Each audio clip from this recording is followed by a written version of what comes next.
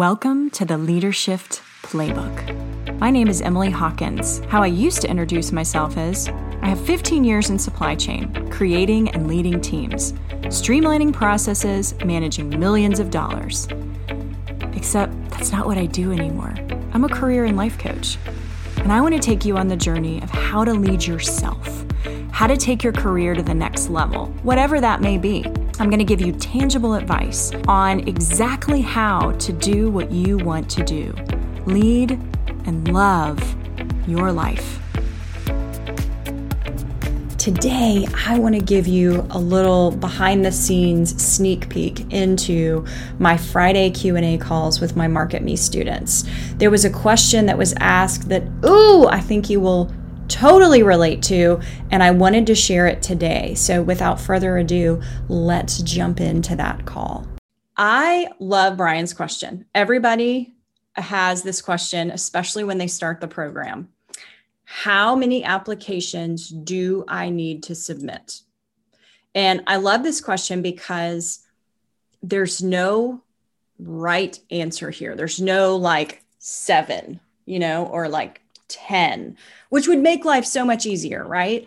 Because let's say for a second that I did say 10, right? Well, does that mean 10 a week, 10 a day? What exactly does that mean? And what it really means is if I said 10 a week, well, what if you applied for anything, right? There's no specificity to that. And so you could go and apply for 10 jobs that have nothing to do with what you're doing. In fact, I've worked with people that are on unemployment and they do things similar to that just to stay on unemployment. Just because they're like, the jobs that I really want haven't come up, but I have to apply to so many to stay on unemployment. But those aren't the jobs they even want. There's no focus there. So I hesitate in giving you a hard and fast number. What I would rather do is talk about what job it is that you're looking for. Let's start with that. So what role in particular are you looking for? Yeah, this morning I just decided that I'm going to focus. I have like a real broad set of skills, but I'm going to focus on quality assurance analyst, which is in software. Mm-hmm. So I took a boot camp on that, and then that was how I learned the skills for that. That is amazing. So the first focus that you need is on your resume and your LinkedIn profile. And in the course, you learn the resume piece and then how to translate that over to your LinkedIn profile. So let's talk about this for a second. You need a profile that has 1 to 3 titles in the headline. So the LinkedIn profile needs 1 to 3 titles in the headline. The first one would be quality assurance. I would put something in there related to how that fixes things, right? So is that, increasing productivity or something along those lines? And then another technical skill that you had that helps aid you in quality assurance. Okay. So just 3, because if you put more than that, you're overwhelming people when they see your face. So there's that. And why does this matter? Because everything is searchable. Everything is searchable. Now, when you look at the job descriptions, and here's what I recommend for job descriptions. Look all over the country. Look in Guam. It does not matter because quality assurance, or when you get specific like that, if you find 10 different job descriptions on the internet anywhere, you're going to see a theme. They're looking for similar qualities and similar technical skills. Why does this matter? Those need to exist on your resume and in your LinkedIn profile. So first and foremost, look at those soft and hard skills and make sure they're in the core competency section of your resume and in the bullet points on your resume. And whatever job you had, dishwasher, doesn't matter. You are going to talk about quality assurance activities that you did that brought value to that organization. So every bullet needs to be cause and effect. Cause is task. We're all good at talking about tasks, but what really sets you apart in the market is the value that you bring. So you want to make sure that you are talking about the value that you bring. So saving money, saving time, increasing revenue, any of those types of things. And in quality assurance, whether you were doing it as a traditional task, meaning it wasn't your job title, but it was a task that you were doing, talk about that. A lot of us do things before we have the title, but we forget that we're allowed to talk about that on our resume. So your original question was, how many jobs do you apply for, right? The reason I went backwards was all of that matters. Because if you are spraying and praying, meaning you're putting out, and you're not doing this, I know you're not, Brian, putting out 1,000 resumes to 1,000 different jobs with no strategy, then it's garbage in, garbage out, right? And you're not going to hear back. It's too broad. And I love that you said, I have broad skill sets and I decided to narrow it in. Love it. Love, love, love it. That is rule number one of this game, is getting specific, because the job market is a dumb animal. It does not know where you fit. It is your job to teach it where you fit and tell a story on that resume and LinkedIn profile as to where you fit. And I keep talking about both because about 85% of recruiters are also on LinkedIn. You want the right recruiters reaching out to you. So that's the other part of this. So now that you know quality assurance, I know Brian also said, I am laser focused on work from home. I want to be 100% remote. Brian, can you tell us your reasoning behind this? And by the way, I'm asking you this because there's so many people on here that are just like you. So it's a great learning opportunity for all of us. So what's drawing you to 100% remote? I work 100% remote, by the way. So I'm like 100% team remote. I think my first reason is because it's totally possible. There's no reason why an employer needs someone in the office to sit their butt in the chair, because that's kind of how most managers seem to run things. They just want your butt in the chair. They don't care if you don't have anything to do for the next 2 hours. They just want you there. Okay, so I work in healthcare.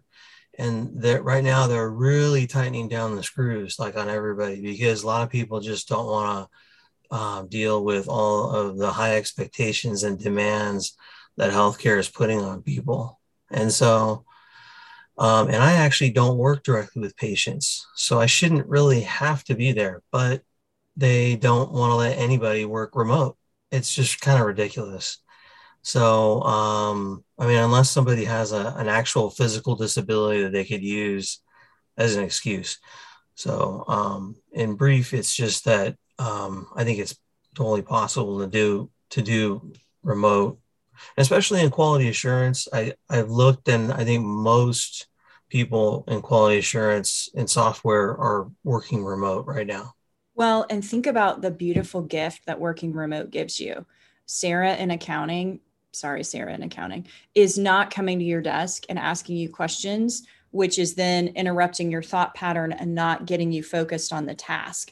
If I'm going to hire somebody in quality assurance, I would love for you to be in a room by yourself, without any distractions. So yes, I completely agree with you on that. I've worked for organizations as well where they were all or nothing. No one can work from home.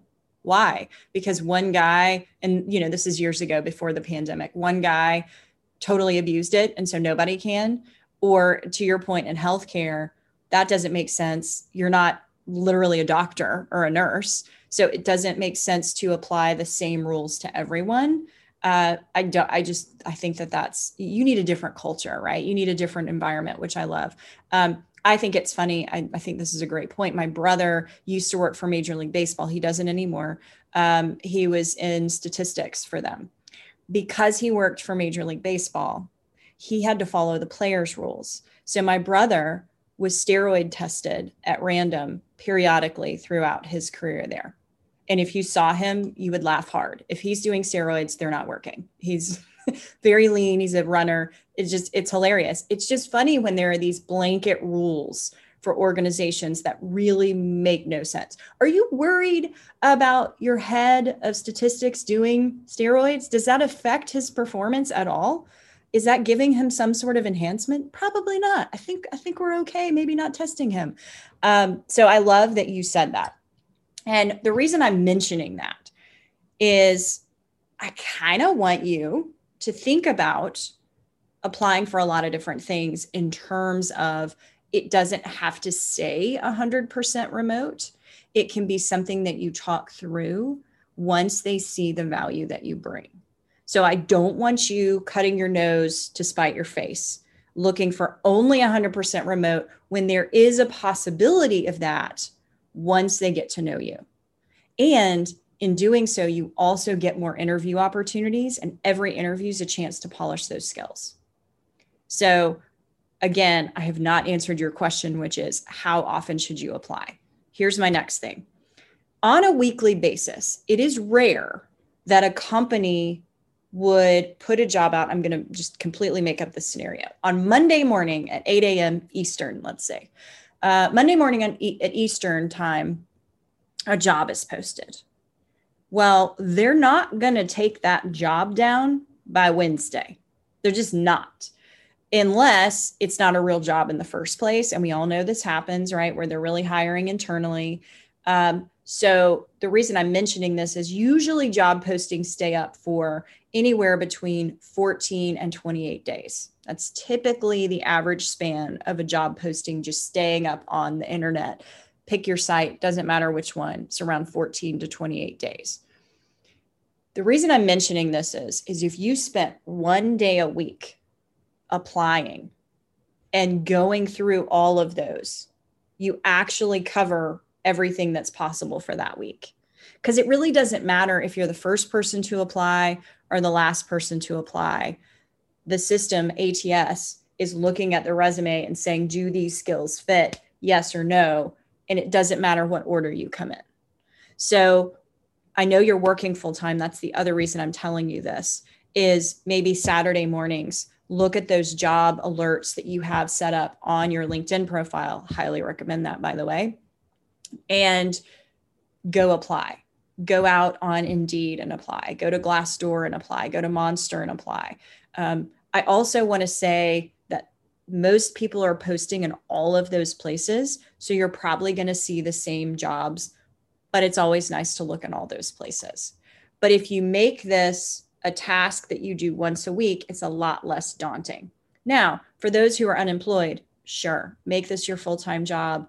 Look every day. Love it. Love it, love it, love it.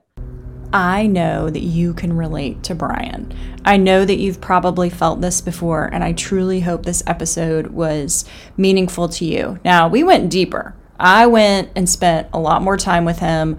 We went really deep on a couple other things, but you just got to join Market Me to hear the rest of that. So I'm just going to leave you hanging with that. But I want you to know today that there is no number, right?